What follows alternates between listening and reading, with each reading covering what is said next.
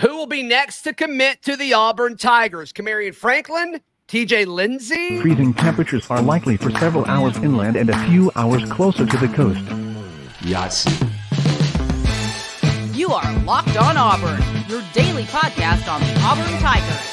Part of the Locked On Podcast Network, your team every day. Yes, welcome on into Locked On Auburn, your daily Auburn Tigers podcast. I'm your host, Zach Blackerby. Thank you so much for making Locked On Auburn your first listen every single day. Happy Recruiting Thursday. It means we're hanging out with Brian Smith, Locked On Recruiting Insider and Expert. And Brian, we'll get to Jalewis Solomon. I want to hear your thoughts on how Auburn pulled off that last-second heist. South Carolina's still not over it, which is totally okay with me. We'll also get your thoughts on Auburn's 2024 class. A few guys have committed since we last spoke. But first thing, let's talk about some of these big targets that apparently are committing in the next week or two. Let's start with Kamarion Franklin, the 5-star defensive lineman. Your thoughts on him as a player, and then also what are you hearing about who he could possibly commit to? The 4 schools still in it for the big fella are Ole Miss, Tennessee, Auburn, and Miami. Mm-hmm. Based on, I followed his recruitment as close as anybody's this year because I cover Miami. He's been there 5 times. He's been to Ole Miss like 8. His visit schedule has been crazy. Auburn has made the biggest surge of late, and I think they've got a great shot at him. I don't know what exactly Auburn is selling, but when kids visit there, they love it. Solomon, obviously, being a kid, we'll talk about in a second about that. Oh, yeah. Right. As a player, the question with him is, where does he end up? Strong side in, inside, rotate back and forth. Mm-hmm. But he is a man-child. So I've seen him work out with Jason Taylor, the former Hall of Famer. He's at the University of Miami now. This is a kid you just can't teach, and it's why all these schools are going after him. I think he's going to play early no matter where he goes. I mean, if I had to guess, I'm going to say Auburn or Miami on the trend. I think he would have committed to Ole Miss already. He lives like less than an hour for there. Yeah. Why? I mean, there's nothing else they can show him. Tennessee was allegedly the leader for a while, but that was before Miami, and now Auburn has trended. So I'm going with one of the last two right there. Yeah, Auburn feels really good about their chances with them. I'm sure Miami staff feels really good about their chances with them. So we'll certainly see what happens there. Another defensive lineman that is worth following from an Auburn perspective, TJ Lindsey. It seems like Auburn's the favorite to land his services. Arkansas kid. Not really like super tested. That's why some people are a little concerned with TJ Lindsey, just because people don't love Arkansas high school products. That's just kind of part of it. I'm sure you've said that here before as well. But TJ Lindsey, what are you hearing about him? That is a tremendous prospect. Franklin's got maybe more upside, possibly. Yeah. Mm-hmm. TJ's polish is on a whole nother level. I don't know who's coached him, but I think he's a top 100 player pretty easy. He's very undervalued. Being from Arkansas hurts him. I get it. He did just transfer to IMG, though, so I'm actually going to see him Friday. I'll be curious to see what he thinks about the recruiting process and all that stuff. But, man, he is athletic. He's long. He's a white Kamarion. Could play strong side or move in. And right now, Auburn only has like 1 true D lineman in their class. So you could make an argument that's the 2 most important guys left on the board. At least they're in that conversation. I haven't heard anything other than Auburn is the likely landing spot of late, but I haven't delved into it. I know I'm going to be seeing him, so I'll just wait to speak to the horse himself. Sure. But big-time talent, man. And again, I know he's from Arkansas, but the film does not lie. Mm-hmm. Really good player. Yeah, big, moves well, and you'll be able to give a even better report after you see him and talk to him on Friday. So Auburn loses out on 5-star KJ Bolden, and it seems like they then pivoted to Zaquan Patterson. He's a 4-star almost everywhere. Rivals has him as a 5-star, Brian, but just looking at the On3 industry rankings, 93.79, very, very talented player. You know this kid pretty well, right? Yeah, he's a kid that, like, when I walk up to him, it's like, hey, how you doing? Like I would see you or something. Yeah. You'd be more excited to see me. Let's just be honest. I'm not going to make any comments on that. Yeah, please don't. Please don't. Let me just have this. Zaquan's one of the rarest players you're going to find as a secondary guy. He can play strong safety, free safety. He's one of the only guys, and I know John Garcia will contest to this, that can line up in front of none other than Jeremiah Smith and play man coverage against him. Jeremiah's best player in the country. They just happen to play on the same high school team. He had a play recently in a practice where he just completely crushed him on a rep. Nobody ever gets anything against Jeremiah. So he's a rare player. You can move him all around, and he's smart too. He will move guys around. He will be the polished back end guy for you in the defense. That's why they have him ranked so highly, and he's got offers from everybody. Yeah. Your point about Auburn is unique. I actually wrote about Zaquan earlier today. I'm like, look, Miami's the likely pick. That's the easiest one for him. But why hasn't he picked it yet? A, and B, Auburn he's needed more there is probably the way I would look at it. So he hasn't been around there. He's been to Miami 500 times. He lives in South Florida. If he takes any more trips to Auburn, that would make me very nervous if I was Miami's staff. So what's your gut feeling right now on it? If he had to pick today, I'll say Miami. Mm-hmm. There's rumors that, and I know his coach, Damon, his head coach, wants all his kids, he's got a ton of Power 5 kids, to commit before the season. But with these, like Zaquan's not going to make a final decision until December.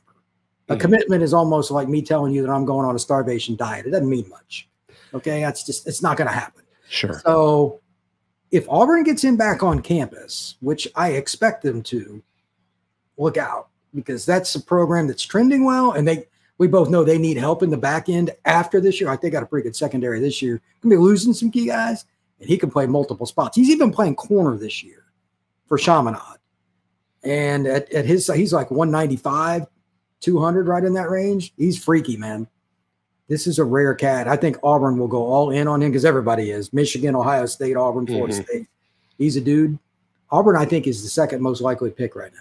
Behind I mean, and that's what it kind of comes down to. And then, you kind of make that offer. This is what we can do. And that's what it's really kind of coming down to, it seems like, in recruiting these days. As far as like what you're hearing from players about Hugh Freeze, because I mean, you mentioned it. You talked about how kids are going to Auburn and then everything kind of changes. They seem to like what Hugh Freeze is doing. What do you think that is? The same answer for this across every school in the country. Kids pick the coach wearing the shirt, not the emblem that's on the shirt. It'll say Auburn, and I know Auburn fans want to hear they're picking the coach. Sure. They're picking the staff. If you're not building relationships, and even when he was at Ole Miss, he was one of the more friendly, easygoing guys. Everybody liked him. And I don't think there's going to be any problem with this staff moving forward. He's got some really good recruiters on his staff anyway. You and I talked about this several times. I just think people were surprised because Auburn's been down.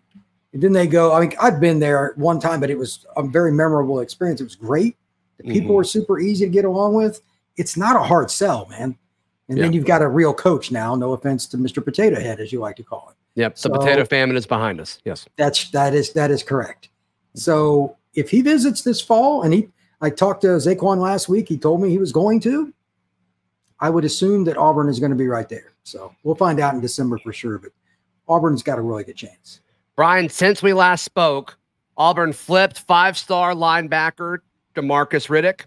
They flipped 5-star wide receiver Perry Thompson, and they stole 4-star Jalewis Solomon away from South Carolina. Let's discuss what you think about Auburn's class now in just a moment, right here on Locked On Auburn. Today's show brought to you by our friends at LinkedIn Jobs. I want to encourage you to head over to LinkedIn.com/LockedOnCollege. That is LinkedIn.com/LockedOnCollege, because LinkedIn is the proud recruiting sponsor across the Locked On Podcast Network. And every new potential hire can feel like a high-stakes wager for your small business. You want to be 100% certain that you land the right person. You don't want to go through that hiring process over and over and over again. Just do it right the first time. And LinkedIn Jobs can help you do that. LinkedIn Jobs helps you find the qualified candidates you want to talk to faster.